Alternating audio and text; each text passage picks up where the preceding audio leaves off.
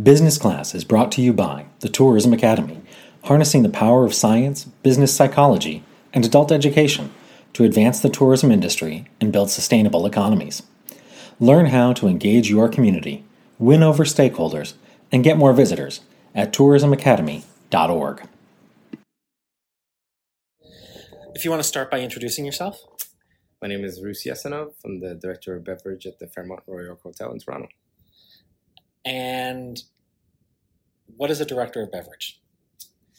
It's a very fun and cool title for basically taking care of every liquid in the building. Obviously, the first thing that comes to mind is cocktails. That'll probably be my primary job, taking care of the cocktail programming for our 3 full-service venues. And then, of course, beer, spirits, and wine, and then with that coming education and staff development, recruiting as well, cost control, things like this. What does it mean to educate somebody on beverages?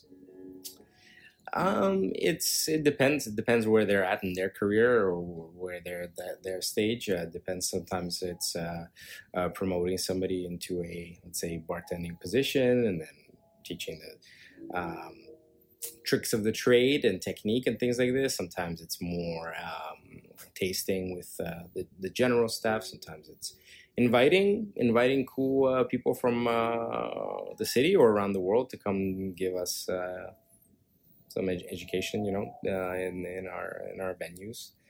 So staff trainings and getting people inspired to sell the product, and that's kind of the goal in the end. The more they know, the more they're able to sell it, and that's my job to facilitate that. And when you were growing up and somebody asked, what did you want to do or what did you want to be when you grew up, what would you have told them? I think I was supposed to go into finance and work at a bank or something like that. I have a degree in economics from McGill University, so I was supposed to do that, but here I am. So how does a degree in economics help with the work that you do now? It doesn't help directly, that's for sure. But I think definitely having gone to school is, is a great thing. It's a great thing.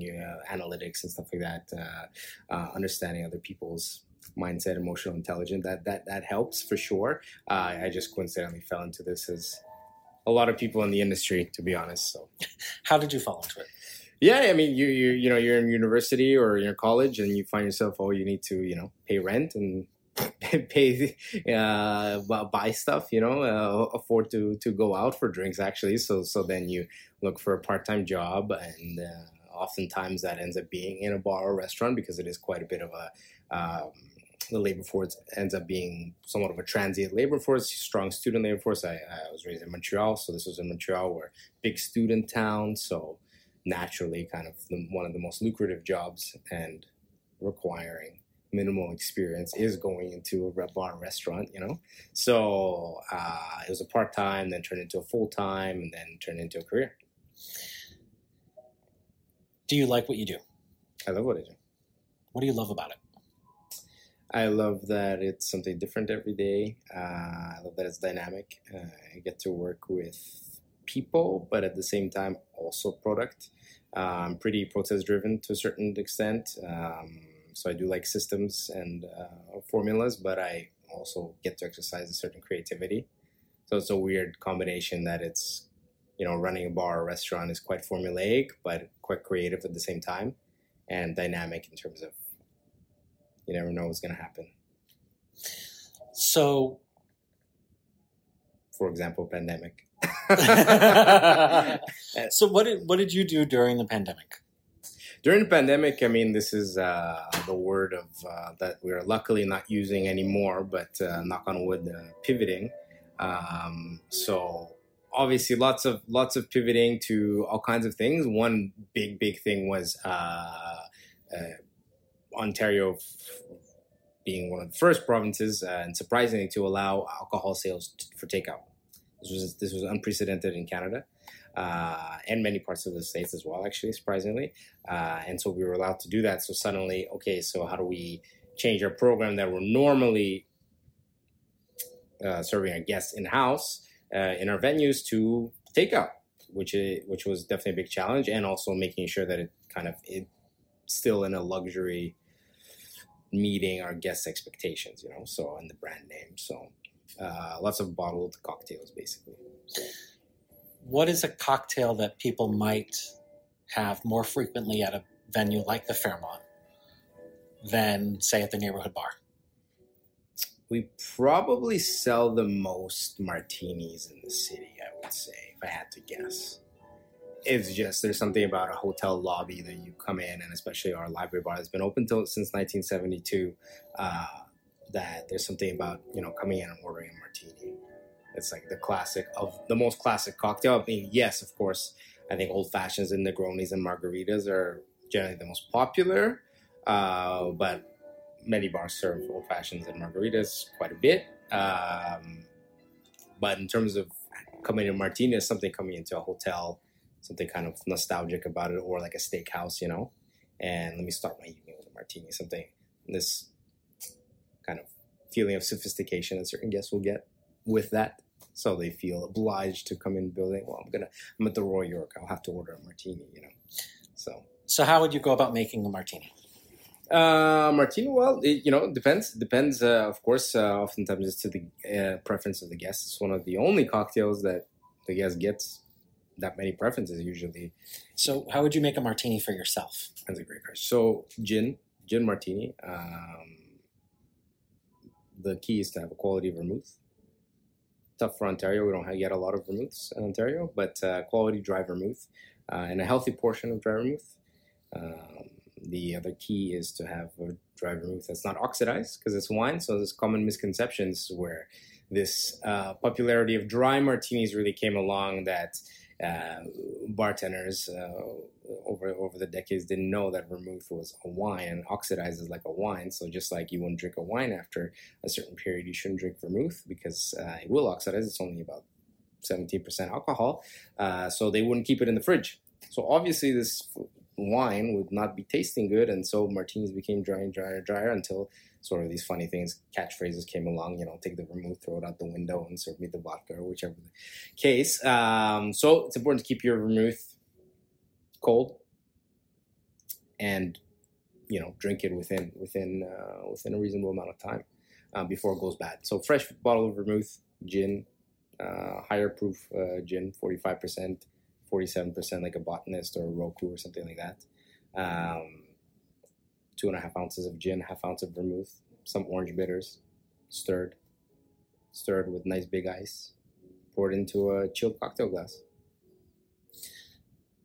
with a lemon twist, preferably. What snacks go well with that you have here at the hotel that guests might not be able to find elsewhere? Or that are a specialty? I think the classic pairing right now that's popular would be oysters. Not to say that you wouldn't be able to find oysters elsewhere, but across the street maybe they don't serve oysters. So definitely oysters is a big one. On the occasion we do have caviar. Martinis and caviar is a huge pairing as well. Olives, of course, warm olives, things like this, for sure. And tell me about your own travel experiences. In general? Please. Just in general. Obviously, in the past couple of years, not a crazy amount. But on the other hand, got to discover a little bit more of Canada, spent some time in Banff, which was nice. Otherwise, yeah, I'm not sure. I love New York. New York City is always a staple. Try to go there once a year. Just do a foodie tour, kind of indulgence. Was luckily there a couple of months ago. City's not the same as it used to be, but I think it's gradually coming back to it. I love London as well. Favorite city. I lived in Vancouver for 3 years, so definitely holds a place in my heart for sure. Otherwise, was recently in Cyprus, off the coast of Turkey. Very interesting place as well. And then, yeah. What similarities did you see between visiting Cyprus and living here in Toronto? It's a good question. Similarities. It's no, definitely not sure, but similarities. It's quite different there, right? The slower pace of life. It's very hot during the day there, right? So Mediterranean, obviously, and it's people kind of are a little more relaxed during the day. It was quite multicultural there. It was quite vibrant, that's for sure. Cool cocktail culture too, surprisingly. Any bar you go to, they had some cool cocktails and stuff like that, which was surprising. Pleasantly surprising, I should say. But looking forward to going to Sardinia, off the coast of Italy, next month in August. We're going there, New Orleans next week, actually. So for Tales of the Cocktails, a big international cocktail festival. So looking forward to that. It's going to be the first time Tales does in person in 3 years. So it's going to be thousands of beverage people together in one city. What could go wrong, right? What could go wrong? What could go right? What could go wrong? So no, I think for the most part, people are somewhat responsible during the day, at least. So During the day, at least. So. Is it true that you can tell a lot about a person by what they order to drink? Yeah, I've never thought about that, but I think so. Yeah, for sure. I guarantee you, when you sit down and you order a drink, the bartender is judging you. Or the server is judging. That's for sure.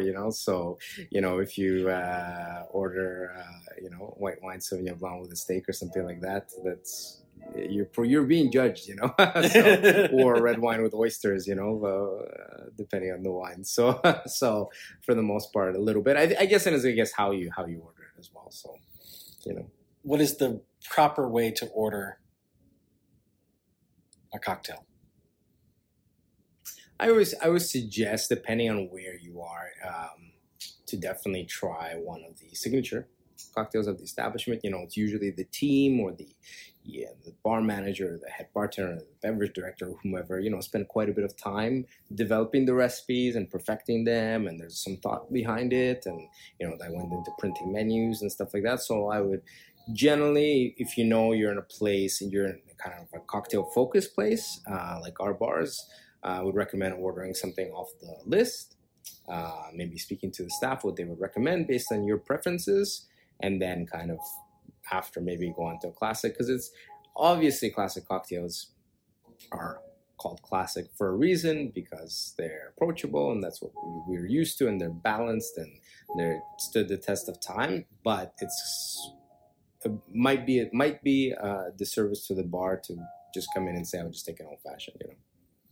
So now that you've seen me in my Hawaiian shirt and sandals, what beverage would you serve up to me? Pina colada, of course. That's the first day. No, I love a good pina colada. We don't make one at the bar. Unfortunately, we don't have a blender. But if we did, we did when we had our summer patio last year. So then I would highly recommend a pina colada. But even based on what you're wearing, for sure, a daiquiri, classic daiquiri, lime daiquiri. No flavor, no artificial, nothing. It's refreshing, classic. And what do you look for when you see a cocktail menu at a bar, restaurant, or hotel property? Some thought put into it, direction, the things that make sense, whether the actual physical menu, how the flavors maybe match with the theme of the establishment, how's everything put together. Is there sort of a theme or direction that works well with the service style and these kind of aspects? I think that's what I find the most important part, Yeah. So if I'm a visitor here to the Fairmont, I get a martini. Mm-hmm. Unless I dress like I do today, then I get a lime daiquiri. Yeah. What beverage would you suggest for somebody who's just kicking off their vacation? Just finished work. They're on vacation for the next couple of weeks. What should be that kickoff drink? My go-to after work is always martini, for sure. For sure, martini. But otherwise, you want something fun, right? That you're going to celebratory. So definitely something with sparkling, champagne, French 75. It's probably the way to go as well. Okay. What is the number one mistake you see people making when ordering their drinks? That they think they know better than the people serving them. That, or when they say things like, I had this drink at one bar that one time. I don't remember what's in it, but it was kind of like this. That happens all the time. I would recommend, like I said, if you're in a proper bar, if you're in a solid bar that's got some thought behind it, stick with the menu, and then as you get to know the bartender and the server a little bit more, then kind of veer off there. Who do you look to for inspiration? For menu design and stuff like that? That's a great question, actually. A little bit, it could be everybody, I think oftentimes my staff, for sure. We do a lot of collaboration, so that's great. Otherwise, generally speaking, folks from New York or London or Singapore or Hong Kong that kind of lead the way in a lot of innovations and stuff. So people like Remy Savage, a team from Dead Rabbit in New York, or Death and Co. Old Man in Hong Kong, they're really doing pretty cool things. That a lot of things that we're sort of a few years behind, or maybe we'll never get there, or maybe our guests don't look for that anyways. So, and what do your parents think of you being a director of Beverage? Well, they have no idea what I do. As in, like, they know. Sorry, I shouldn't say it like that. They know what I do, kind of, but my day to day, they have no idea. So that's kind of a funny thing. I think that they've sort of accepted it to a certain degree. So it's kind of, they think that it's all fun and games, sort of, which actually a lot of it is. So they're not wrong. But yeah, it definitely. I should ask them that, actually. And where do you see your own personal growth over the next few years? Or how do you see your own personal growth over the next few years? I think we've done already at the hotel here kind of some headway into changing the landscape of the hotel bar scene in Canada and Toronto particularly. I think in Vancouver there was already a bit of a scene established. There's just more hotel bars there, and it's been a little while. But in Toronto, not so much. In Montreal, for sure, zero almost until very recently. Even then, not really.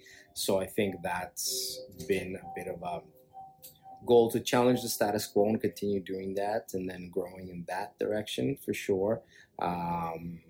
So we'll see if we're able to continue that, especially with lots of the hotel openings that are happening. So we'll be able to hopefully get there and be challenged by the new hotels opening as well. And then other than that, perhaps onto a bigger city. Okay. Bigger city. Bigger city. Toronto is the biggest in Canada, correct?